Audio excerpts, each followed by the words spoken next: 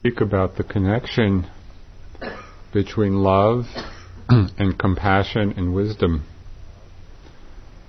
How all of these qualities interrelate and in some way really are a part of each other. The first step in both the metta practice and vipassana is to calm the mind and collect the attention. It's gathering in the scattered mind. And so we practice coming back to the breath, to sensations, to sound, to the body. Practice resting in the awareness of whatever is arising. Coming back to the repetition of the metta phrases when the mind gets lost in proliferating thoughts. At times we are overwhelmed or overcome by what could be called multiple hindrance attacks, where it seems like all the hindrances are happening at once, or where we're caught up or lost in a torrent of afflictive emotions, that is, those emotions which cause suffering. But slowly, as we return again and again to the object of our attention, as we practice resting in the awareness of whatever is arising, slowly and progressively, our mind begins to gain some steadiness, some strength. It's less reactive, somewhat. Becomes somewhat less judgmental, or somewhat less caught up in judgment. We're not so totally lost in thoughts. We're not so completely carried away by that stream of discursivity. We're not so enamored of our own stories. As we abide in the simplicity of the moment, just in the truth of things being known, moment after moment, in the simplicity of the good wishes of metta, slowly our minds and hearts begin to relax, they begin to soften. We become more open. And in this openness, in this relaxation of the heart, what happens is that we see ourselves more and more completely. We see more different sides of ourselves. There's a wonderful poem by a Japanese woman of the, I think, 11th century or 10th century. Her name was Izumi.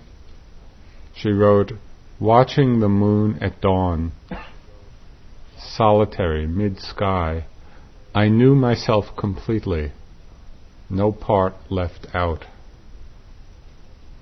And in some way that's what we're doing. As we steady the mind, as we collect the attention, as we relax the heart, we open to all the sides of ourselves so that no part is left out. In this process of settling, of relaxing, of opening to the different sides of ourselves, there's often, at least at times, a flood of thoughts and images and memories.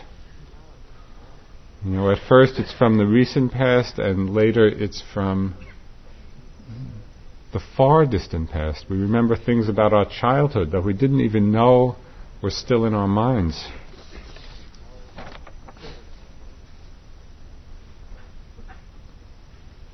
As you may have seen during this time, there's a vast accumulation of impressions, that we carry. We may think of people that we haven't thought of in years, just sitting here quietly, attending to our breath. We might start replaying old movies that we've seen, or old TV programs. I went through a stint in India where this was quite a few years ago, And so I was closer to the event, but not that much closer, where I was reliving all the episodes of Father Knows Best. They were dumb the first time. And they didn't get any better the second. We remember kind of past incidents and past situations. It's all in there, and as we sit and make space, all of these things, all of these impressions, all of these accumulations start to surface. And in the power of a still mind, we start connecting with these impressions in a very vivid and intense way. Things start coming to our mind, and they're very alive, very present, precisely because we're being so present. We're actually more connected to them now, probably than we were when they happened, when we weren't so aware.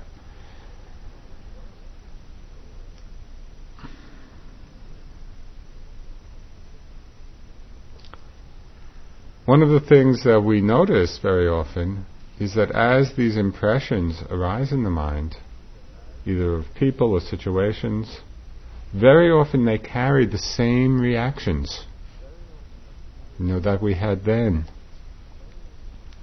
We may be reliving old arguments or old hurts and really getting caught up in that reactivity again.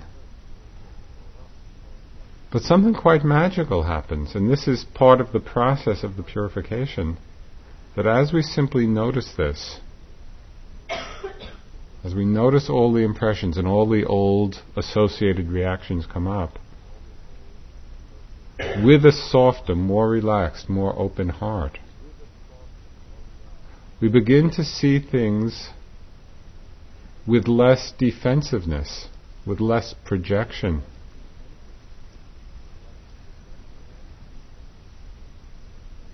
It's as if we connect with those people in those situations in a whole different way.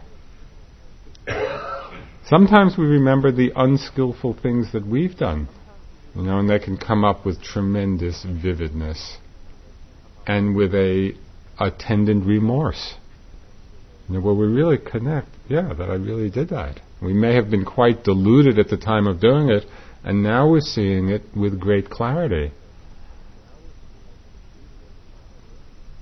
There's just one little story which illustrated this, which I won't go into at length. But it had to do with my Peace Corps days, and as part of training, killing a chicken. Being quite proud of myself at the time. And then later, years later, when I was in India and practicing, it all came back to me.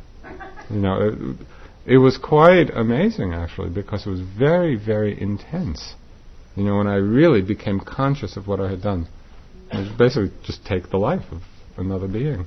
And there was tremendous remorse when I saw it clearly. And it was so interesting that in all the previous years, I had never really considered it because I had never really connected with the action. But in the meditation it came up, and I saw so clearly, with the feeling of remorse about it, and that itself was a purifying aspect of the practice. It's like, by being clear, by being honest, by being connected with our past actions, we actually can let them go. We no longer carry them in quite the same way.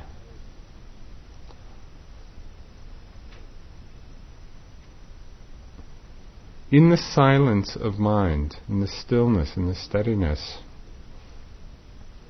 there's a certain vulnerability that happens, a certain kind of tenderness, which allows us to see more clearly. And it allows us to see more clearly precisely because we're not so often or so much siding with ourselves. We're creating a space of awareness in which we're allowing things to be there in a space of equanimity, in a space of clear seeing.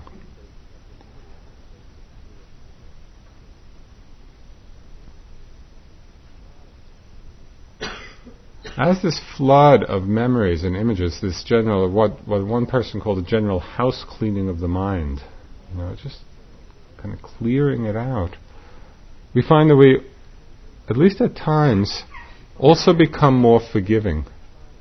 Forgiving of ourselves, forgiving of other people, because we're not so caught up in our own point of view. We're not so identified with it.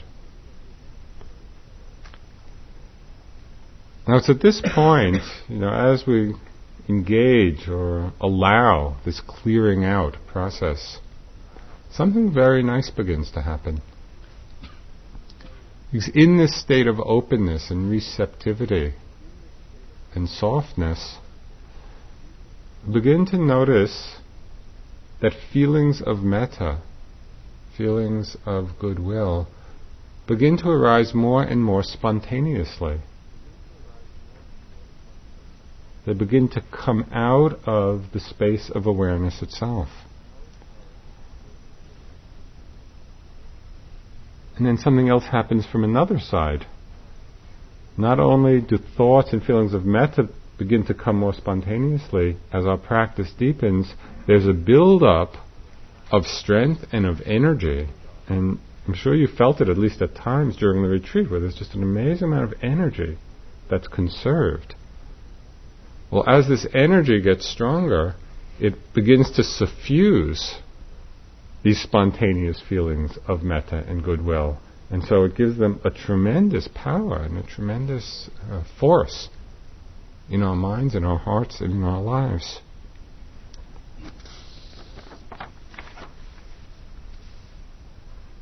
There are times in practice when we really feel that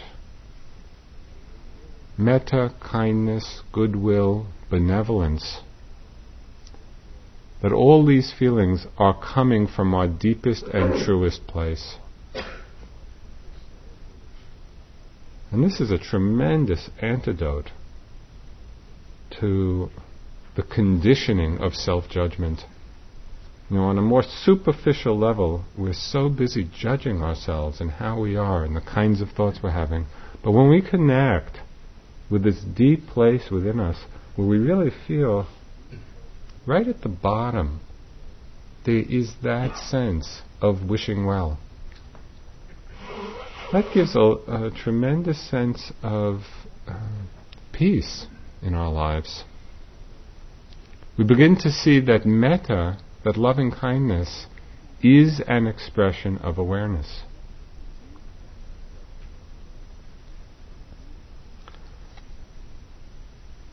Loving kindness is really the basic energy of generosity in our hearts. Because it's simply wishing oneself and others to be happy. It's that simple wish, be happy.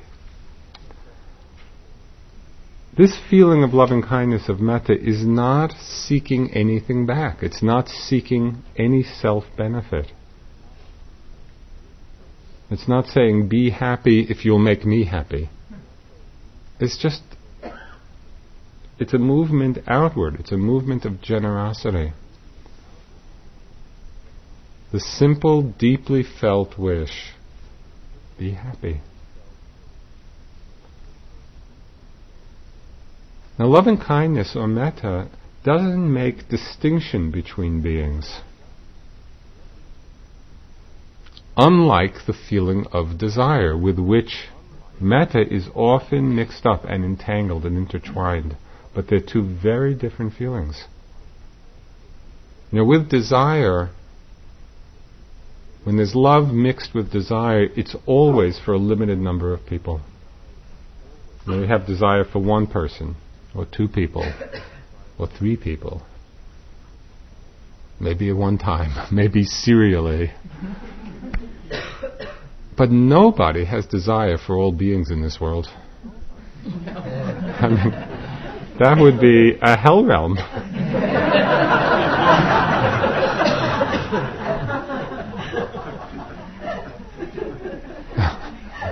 I desire everyone I meet.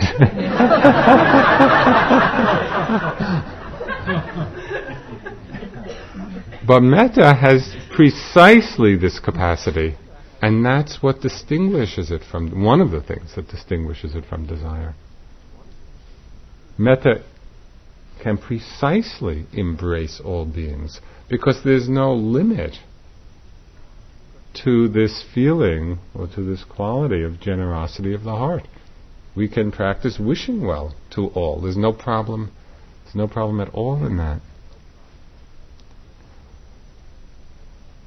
And there's one other aspect of metta that is quite amazing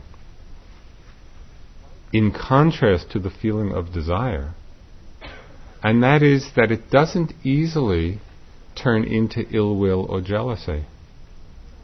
Now, how often have we been caught up in desire for other people, other beings, and for a while it's going great, and then something changes, and all of that feeling of what we were calling love, but which was really mixed with desire, turns into anger, or ill will, or resentment, or jealousy. Metta does not turn in this way, and it doesn't turn because metta is not dependent on people being a certain way. You know, this becomes very clear, and it became very clear for me when I was doing metta as an intensive practice, when I came to the neutral person. Now, we went through the category, and I had been doing it for weeks at a time, came to the neutral person, and I at first didn't even know who to pick. But I was living in India at the time, and my teacher said, well, you know, there's an old gardener at this vihara where we were staying. You know, do it towards him. And it was quite striking, because he was this person who I passed many times a day, every single day I was there, and I had never given him a single moment's thought. And he could have been a telephone pole. And that was shocking. It really was, to all of a sudden realize that there was a being who had no impact, you know, in my awareness. And then I started doing metta, you know, all day, every day. May you be happy. May you be healthy. He became my love object.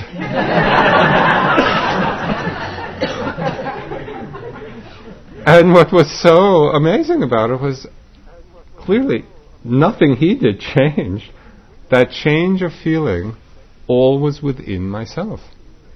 You know, and it was a profound teaching, very basic, that how we feel about other people is up to us. It doesn't really depend on them, even though we live often as if it does.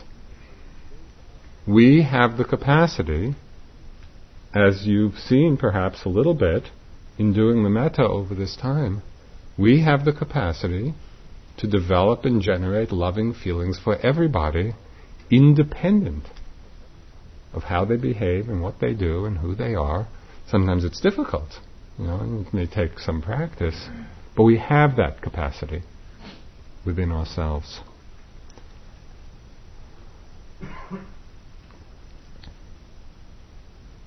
When we meet people who have really perfected this quality of metta, of loving kindness, it is really amazing to be in their presence. You know, we had one teacher like that, which we probably mentioned during the week. There was a woman named Deepama, who is, you know, this Indian Bengali woman who had studied in Burma with some of our teachers, and then we met her when she was back in India, in Calcutta.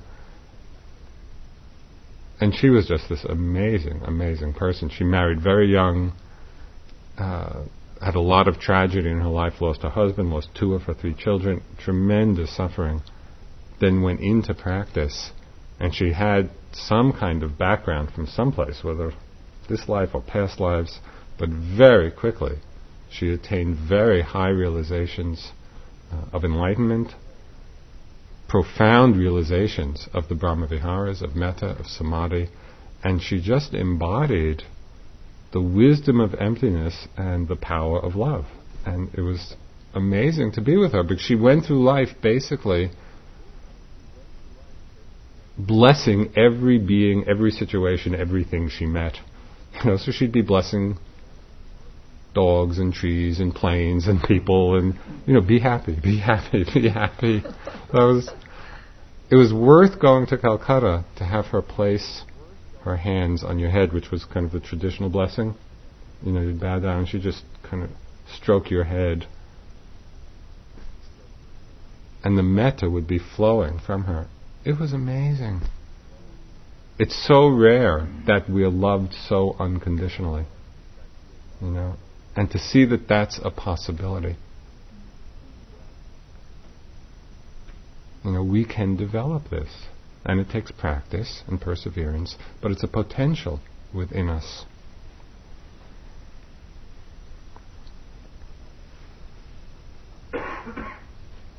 One of the things that gives metta its extraordinary power is that nothing is outside of its sphere. And this is expressed by another Japanese poet in a very simple haiku.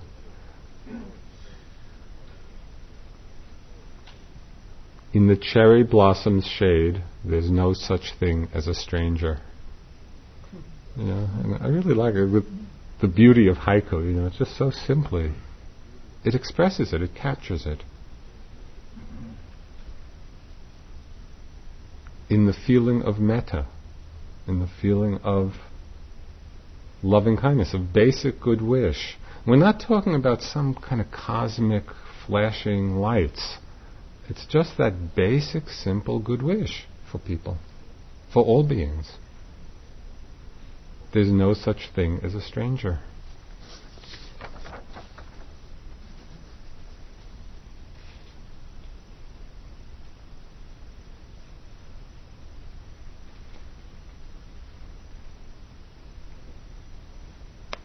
There's one Tibetan teacher who, instead of saying hello, how are you, his greeting would be, has your heart been kind?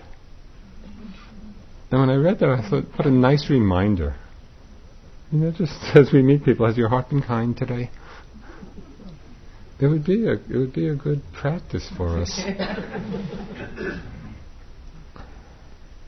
So this feeling of metta, of basic goodwill, which comes more and more spontaneously as we settle, as our minds become quiet, as we really connect with the deepest parts of ourselves, it makes our hearts and minds very soft, very pliable. And it's precisely this quality or aspect of pliability which makes metta, or loving kindness, the ground of wisdom. Because when we're less reactive, when we're more patient with difficulties, either in ourselves or in the world, then we're able to bring a much greater discernment to the situations and the actions that we find ourselves in. If we're not reacting, the knee-jerk reaction to things, but there's a pliability of mind, then when we're in a situation in the world or we're experiencing something in ourselves, there's an ability, there's a patience to be with it and to see, okay, in this situation, what is the wise response? What is the wise action, the wise choice? And as we begin to make wiser choices, as we find we have the time to exercise this wisdom, we make wiser choices, we're happier. As we're happier, we feel more metta. As we feel more metta, our minds become softer and more pliable. As they become softer and more pliable, we make wiser choices. So it's just this spiral upward. Thich Nhat Hanh has a wonderful little teaching here. He said, Buddhism, or the Dharma practice, is a clever way to enjoy life. Happiness is available. Please help yourself to it.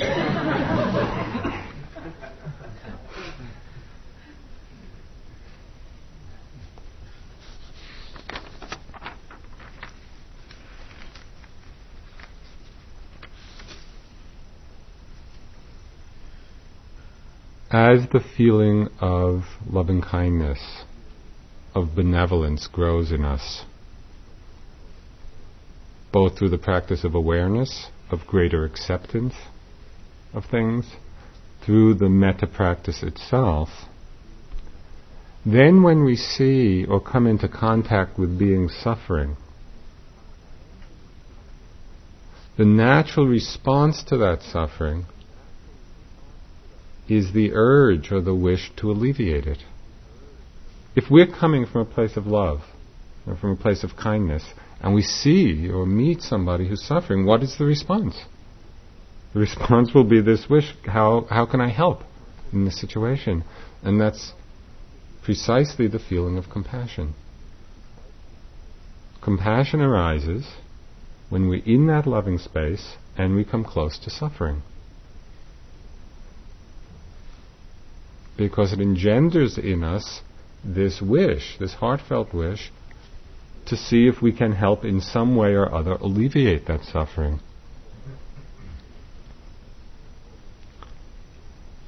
What opens us to this feeling of compassion, of wanting to help, in some way, in whatever way seems appropriate, what opens us to this feeling of compassion is our ability or capacity to come close to suffering.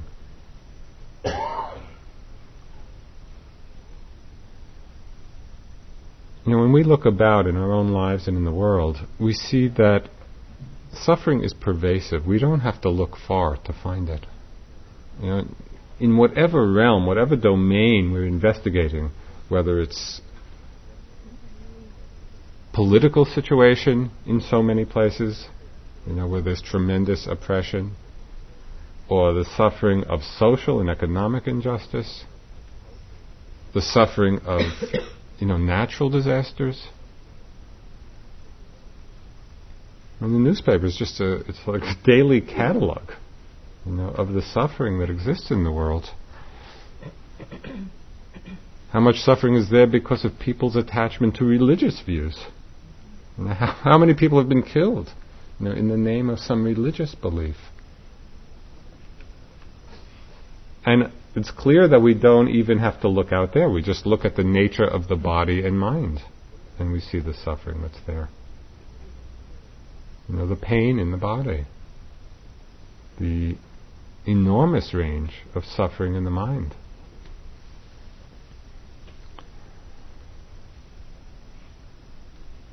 But right here there's an interesting paradox. Because if compassion arises from proximity to suffering, and it's true that suffering is all around us, why isn't there more compassion in the world? That's kind of if proximity to suffering is the cause of compassion, and there is so much suffering, why is there not more compassion?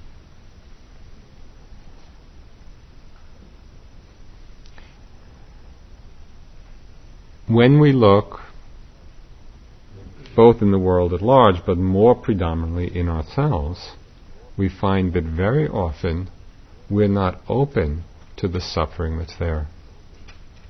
We're not willing to really open to it, be accepting of it. There's often avoidance, denial, distraction. Very often in the face of suffering, we become closed off. We become defended. We don't like to open to it. Why? Because it's suffering. Because it's painful. And so our conditioning very often is to do whatever we can not to feel it. But of course, this strategy is exactly what closes off the possibility of compassionate response. And it's interesting, as we observe this defensiveness, the ways in which we close off to suffering, we see that it often results, or sometimes results, in aggression, aggressive behavior as a way of not opening to the suffering, or sometimes despair. We get caught in those tendencies. There's one of my favorite stories which I've told often, but it's a classic example of denial of suffering. It was told to me by a friend of mine who was describing a situation with his grandfather and father. His grandfather and father were driving in a car on December 7th, 1941, which was, of course, Pearl Harbor Day. And this announcement comes on the radio, announcing the bombing of Pearl Harbor. And the first thing that the grandfather said to his father was, "Don't tell your mother."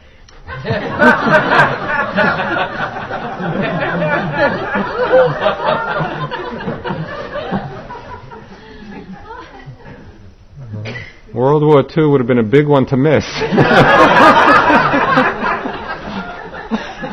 It was so outlandish. And yet we do this. It's a funny story, but it's really to see how we are doing the same thing in so many ways.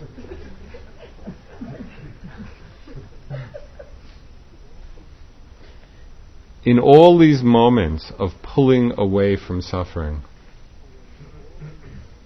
of avoiding, of denying, behind them all are deeply conditioned fears.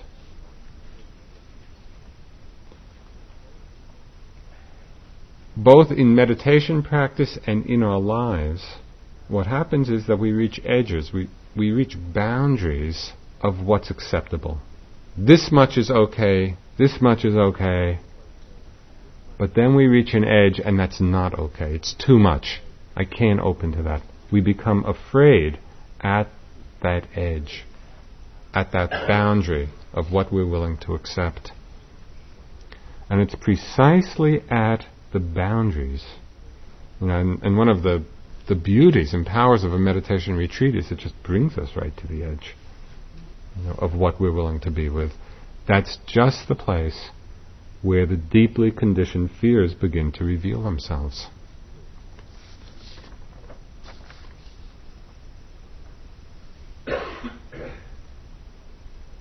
In order to open to more love and compassion in our lives, which really means opening to the truth of suffering that exists, we need to investigate, we need to see really clearly how it is that fear arises. We need to understand both how it arises and how we can work with it in a skillful way so it does not become a limiting factor, a limiting force in our lives. And it's not enough to understand this theoretically. This is not a kind of abstract discussion, of fear. It's really in the specifics of each one of our lives. Where is it that fear arises? Are we noticing it? Are we aware of it? Can we work with it? It's possible to turn the awareness of fear into a very liberating understanding. This is a very juicy place to be working. For some people, we all have our own conditioned fears. For some people it might be fear of discomfort, just not wanting to put themselves in uncomfortable situations.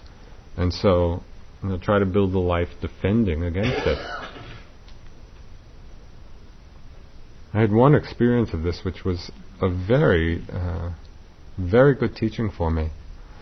I was in India at the time and I was going up to Kashmir during the hot season, and we were on one of these interminable Indian bus rides.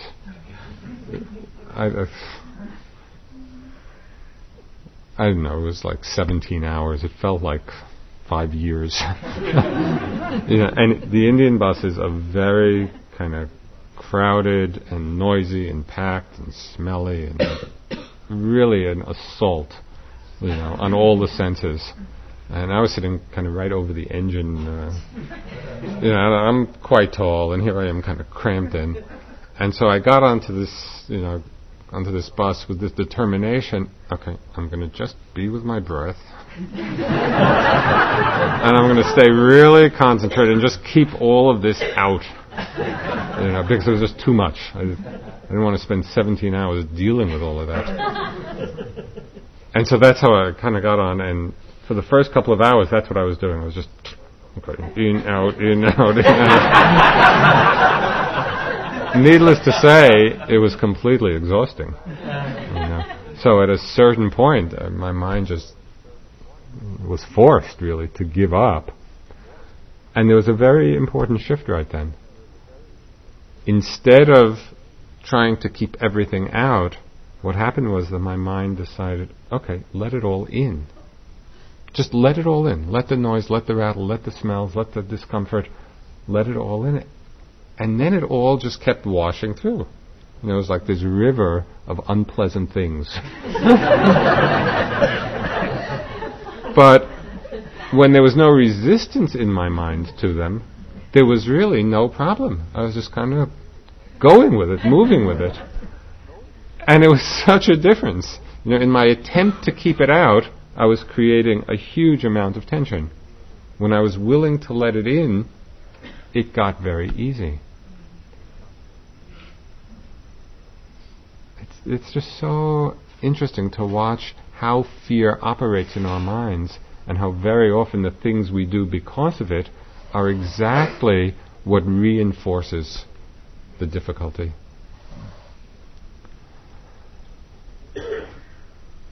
Often people are afraid of physical pain, not just discomfort, but real pain in the body.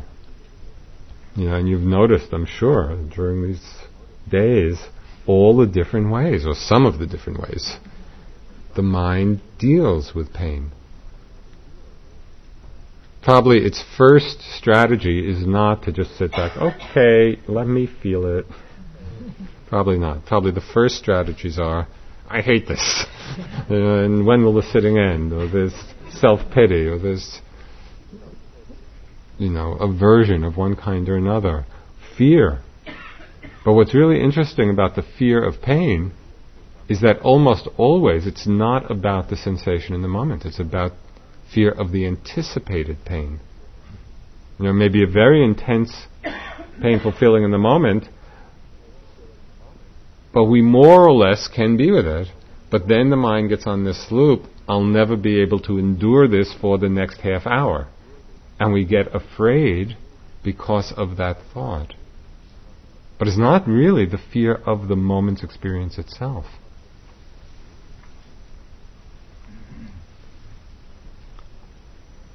One of the things that we learn in the practice, and it's very important in our lives, because at different times for each one of us pain will come. There's nobody who lives a pain-free life. Disease will come, the process of dying. How are we going to be with that pain when it's there? The experience on retreat can really help us understand and see the possibility of being with it in a non-fearful way. Instead of trying to keep it out, like I was doing on that bus, can we learn to let it in? There was a Sri Lankan monk, he came to IMS, I don't know, it must have been 10 years ago, and he was 93 then. I don't know if he's still alive or not, Ananda Maitreya. He was a wonderful old monk, and he had the most delightful way of doing metta. He did it with the body scan, and with each part of the body, this is how he was teaching it to us. May my head be happy. May my neck be happy. May my shoulders be happy. And he just went through the whole body like that. He was so delightful, and this was so delightful, because it just showed that there's another way to be relating to whatever it is that we're feeling. We can imbue the awareness of what's ever there, whether pain or discomfort or whatever, with the feeling of metta. That the problem is never in what's arising. The whole art is about the relationship we have to what's there.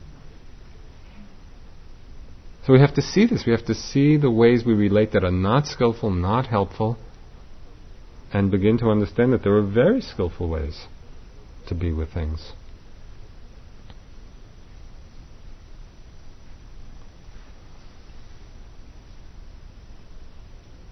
Some people have fear of discomfort or fear of pain.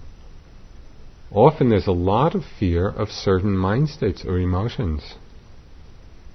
Now, the Buddha said that suffering in the mind is much worse than suffering of the body because it's more consuming. With the body, often we can get some kind of space around it. But when we're caught in the suffering of the mind, it's a very painful situation. And because there are many emotions which are painful, there's often a conditioned fear around them.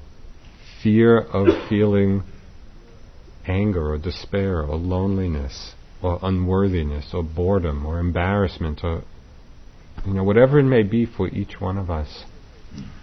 Those emotions which for one reason or another are not okay. Those emotions which we work to keep away, to keep apart from ourselves, which we defend against.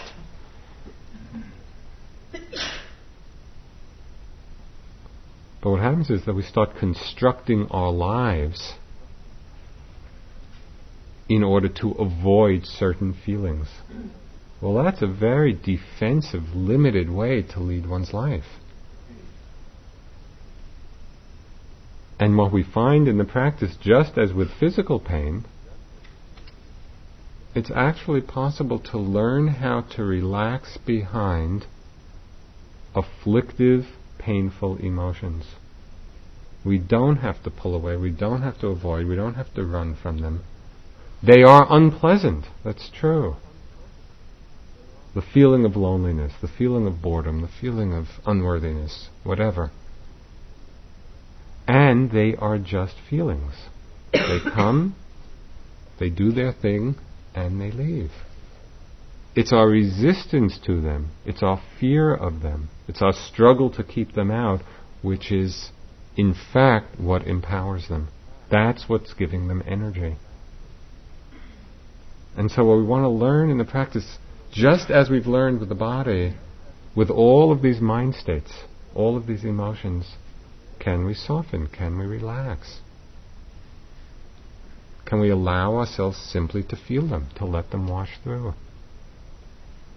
Often we have a great fear of the feeling of insecurity. That's a big one for people. And we don't like to feel insecure, and so we live our lives protecting ourselves from that. It would be interesting to observe how much of greed is rooted in the fear of insecurity.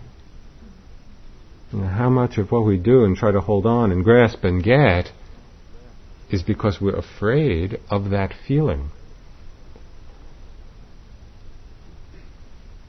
I'll give you a trivial example of this very deeply conditioned pattern.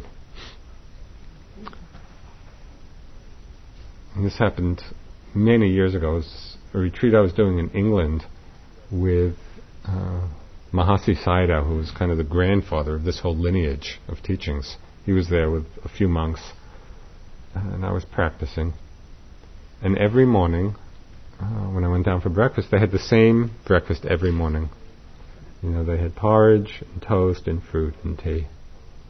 So I went down every morning and took my bowl of porridge, 2 pieces of toast, piece of fruit, tea, ate. Finished everything, but 1 piece of toast was enough, so I put the second one back. Second morning I came down, took my porridge, 2 pieces of toast, fruit and tea. Second morning, 1 piece of toast was enough, put the second one back. Third morning I came down, took my porridge, 2 pieces of toast, fruit. This went on for a week. And then every single day, the 1 piece of toast was enough. And after about a week, I thought, okay, wake up. And I realized when I looked to see what was behind this, I saw that there was what I call the just-in-case mind. It's like it was the fear that I might be hungry, which all that would mean is getting up and getting the second piece of toast. But I was so identified with it. Just in case I'm hungry, I'd better take it. It's that basic fear that can run our lives. And as I say, this is a trivial example, but it's a very deeply conditioned pattern. It would be interesting, just especially as you leave here, in a couple of days, just to watch in your life for the just-in-case mind. And let that be like a little mindfulness bell. When you start doing something just in case.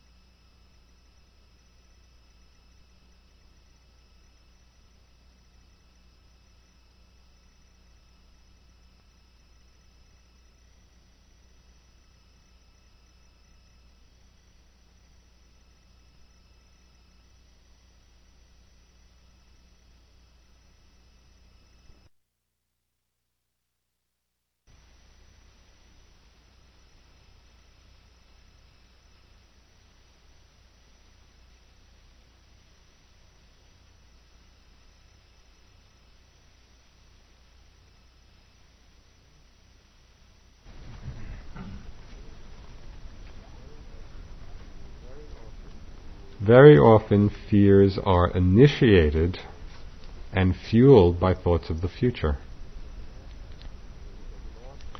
We get lost in scenarios of potential disaster, either our own personal disasters or the disasters that can happen in the world. We get lost in these scenarios and then get very fearful. And they're particularly seductive, these thoughts, when they seem likely to happen. That even makes us more afraid. But in this, what's happening is that we forget that these are just thoughts happening in the moment. It's not that the situation or event is actually happening. We're imagining it. This is a possibility for the future. We're getting lost in that thought, taking it to be real, and it generates fear. And one of the stories of this, which I like because it provides a very useful mental label, is the story of that monk in a cave who was a very good artist. He painted this tiger on the side of the cave, and he was so good, and he spent so much time doing it. When he finished, it was so realistic, he looked at it and got frightened. Well, we're doing that over and over again.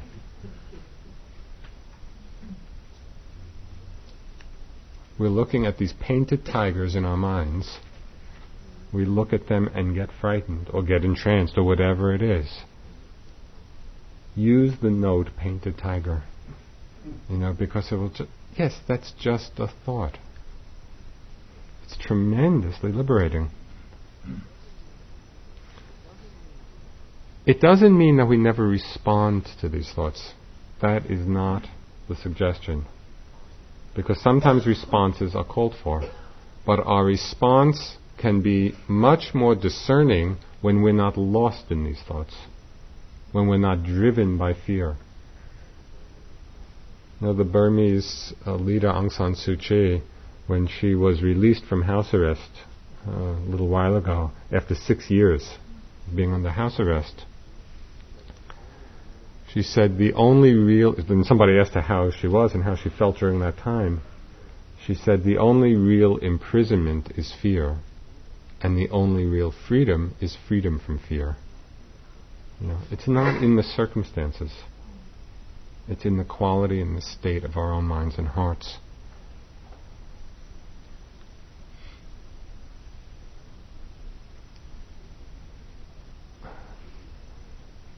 For each one of us, different fears arise at different times.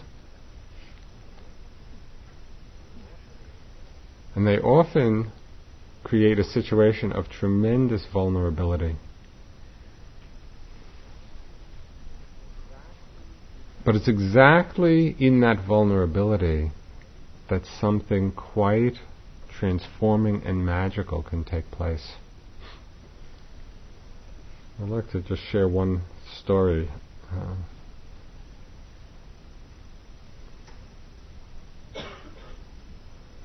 Quite a few years ago, I did a couple of sessions with Sasaki Roshi, and he's kind of the Zen equivalent of U Pandita.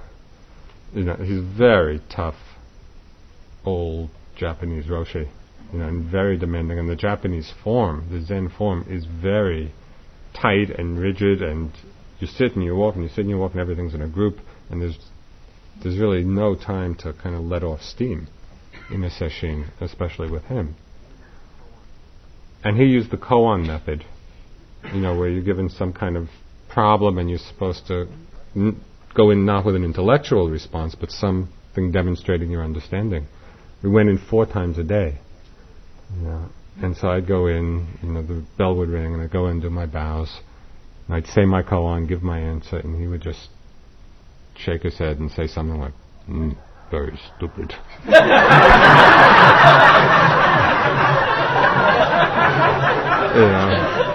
And he had many variations on that.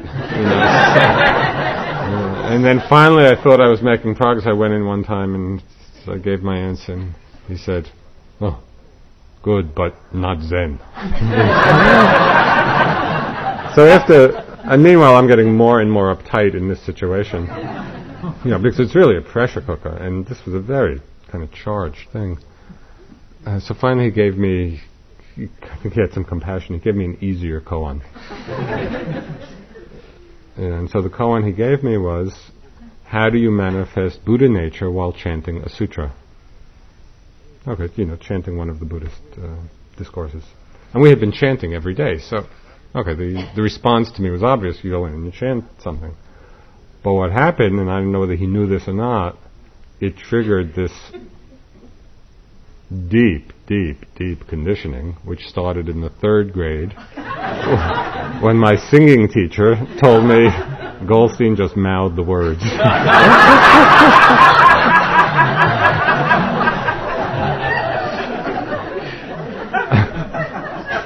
And since the 3rd grade, and in ways that have been reinforced many times by some of my dearest friends,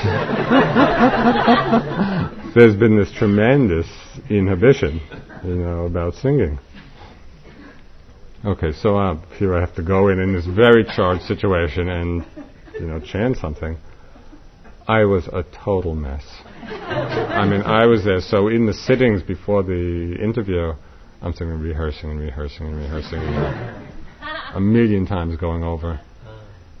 I go in there and I'm really, like that.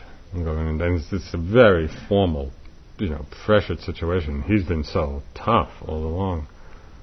So I go in and I do my bow and I say the koan and I start trying to do this little chant, basically a line or two. But I got it all wrong. It was just completely messed up. And I felt so completely exposed and raw and inside out and vulnerable. It was just this amazing feeling of being totally exposed, And he just looked at me and he said, "Oh, very good." And it was an amazing moment. It really was, because it's precisely because I was so open and exposed. It's like he really, literally touched my heart, because there was nothing at that point which was defending it. And it was one of those moments in life when we see that the heart can be touched.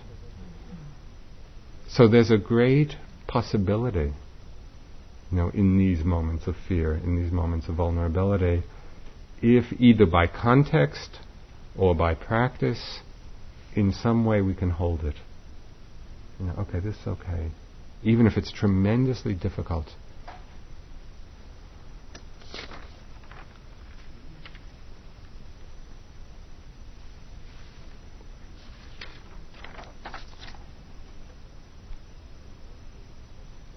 So mindfulness helps gather our attention.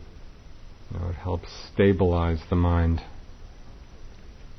It allows for the natural feelings of metta to arise within us as we become steady, as we become more silent.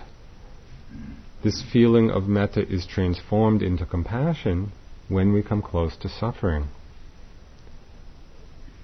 And at the edges of what we're willing to be with the suffering, with the pain, we see the fears arise. Fear of pain, fear of discomfort, fear of certain emotions, fear of vulnerability, fear of insecurity, could be fear of death. So the question then is, how can we work with these fears? When they arise, how can we hold them skillfully? How can we practice holding them skillfully? So there are a few ways in which we can do this. First is, and the essential piece, is recognizing it. Recognizing the fear as it arises. And then seeing that it's possible to be accepting of the fear itself. And you can use that magic mantra, it's okay. It's okay, let me feel it. How would you be with a very frightened child? You'd probably be very present, very caring, very loving. You wouldn't be necessarily dismissing the fear, nor would you be blaming the child. You would just be there, in a very loving, caring, accepting way. Now, it's interesting that we can do this with a child, but it's so hard to do that with ourselves. Can we hold our own fear in that way? And what's really quite amazing in the process is, as we do, we see that the fear begins to decondition, it begins to self-liberate, because we're not lost in it, we're not wallowing in it, and we're not judging it. We're not denying it. We're just allowing it its space. And in that light of awareness, the fear is there, and we feel it, and it's gone.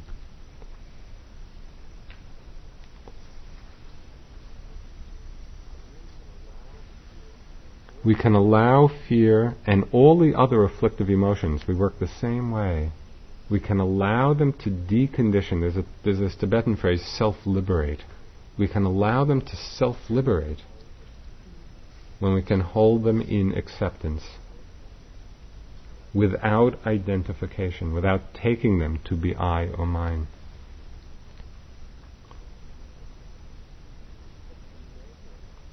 We take the measure of the situation. It's another way of working with fear. Discriminating wisdom, sometimes in a fearful situation, it takes courage. It takes courage to be there, even with the fear. The Dalai Lama had some good advice for working with fear. Somebody asked him, how can we work with deep fears? He said, if you have some fear of pain or suffering, you should experience whether there is anything you can do about it. If you can, there is no need to worry about it. If you cannot do anything, then there is also no need to worry.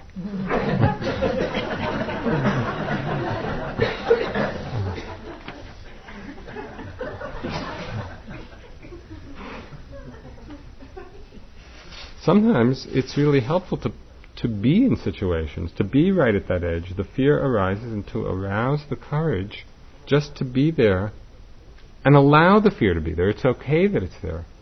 We can still proceed. There was one Thai monk, Ajahn Mun, who would send he was one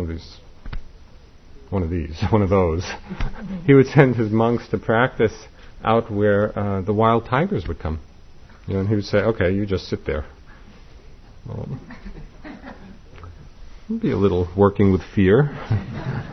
But the stories are quite amazing. I mean, just, of people really going through it, coming out the other end. We may not feel quite inspired enough to sit in the face of tigers, but we all have our own edge. It might mean trying to sit without moving for a bit. What would it be like? And one of our teachers, we used to do this, vow hours, where we would take a vow not to move for a sitting. It got really intense, where there's that resolution, let me sit, let me die, I'm not going to move. It called up a lot. It really brought us to the edge. You could try that, and if not for an hour, it's not even how long you do it for. You could do it for 10 minutes, or half an hour. But just to have that sense of courage, of determination, of strength of heart.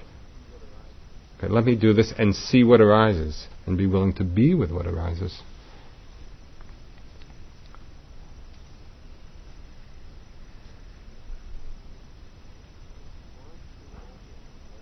We want to also investigate the nature of fear itself. So that we see it as another empty, transparent, insubstantial, selfless phenomena. It's the fear which fears. It's not I, it's not self, it doesn't belong to anyone. Can we allow the fear and see it with that wisdom without building the skyscraper of self on top of it? Of seeing, yes, this is another arising appearance. There's a direct link between seeing clearly the experience of the emptiness of phenomena and the arising of compassion. And one of the great Tibetan masters of this century, Dilgo Khyentse Rinpoche,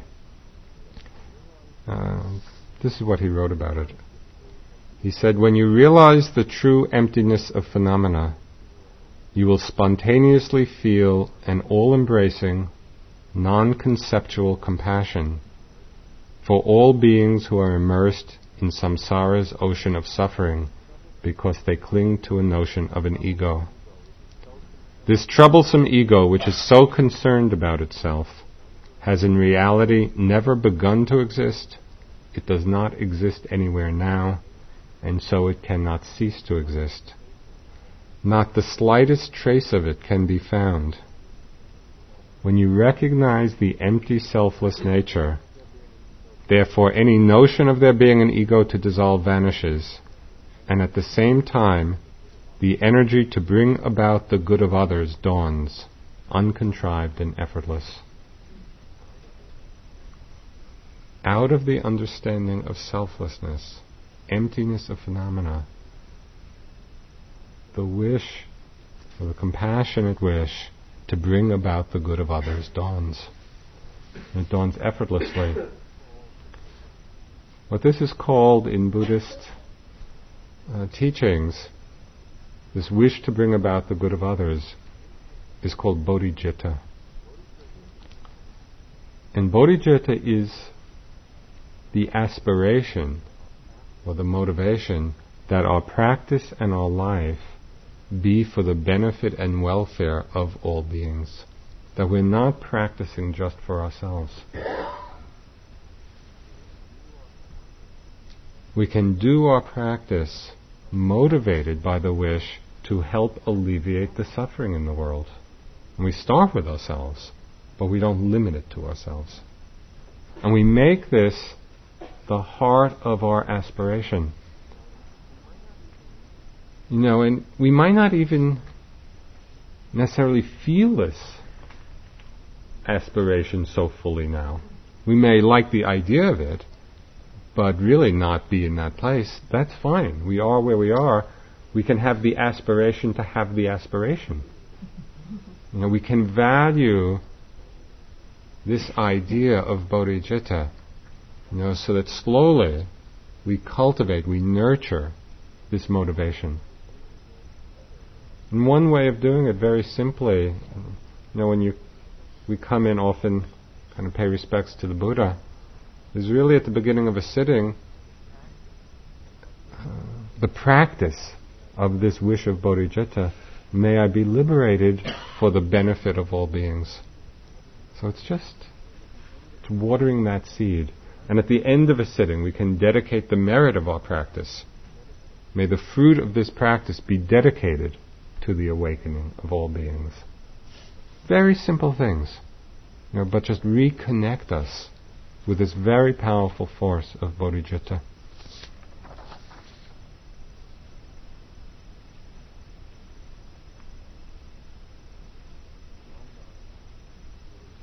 Ramdas's guru, Neem Karoli Baba, had a one-line teaching expressing bodhicitta, and very simple.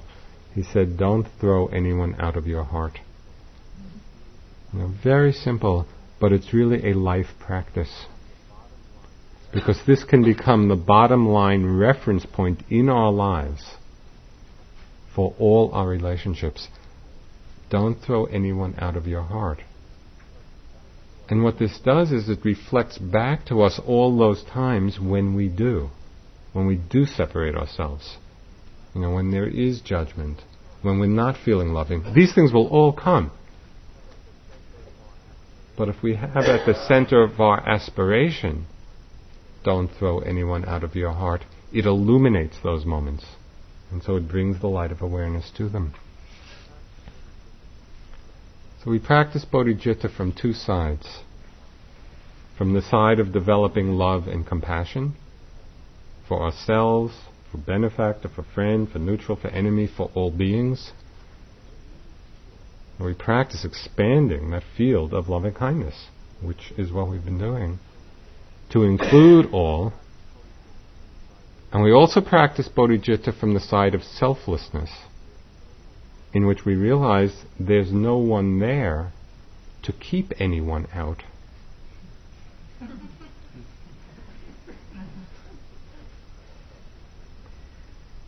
One of our teachers, Tulku Urgyen Rinpoche, a Tibetan, in talking about this, he said that relative bodhicitta is compassion. Absolute bodhicitta is emptiness. When these two are present, enlightenment is unavoidable. So this is our practice. This is what we're doing.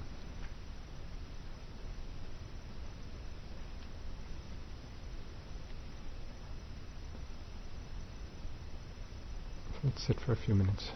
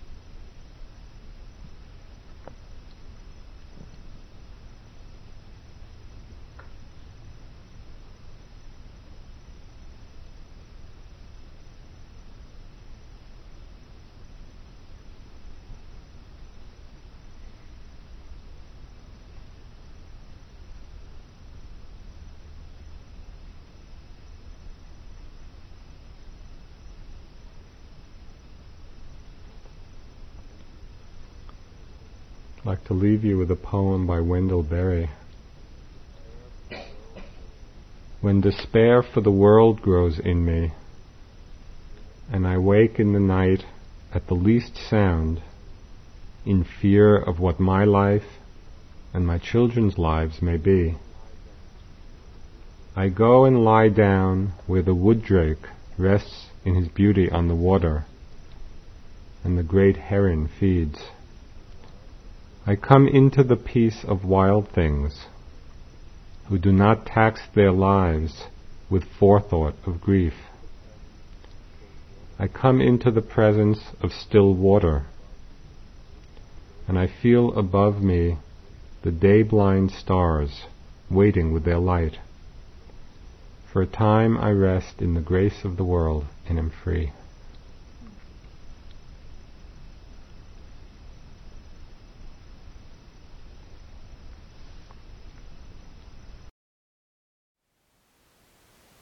Thank you for listening. To learn how you can support the teachers and Dharma Seed, please visit dharmaseed.org/donate.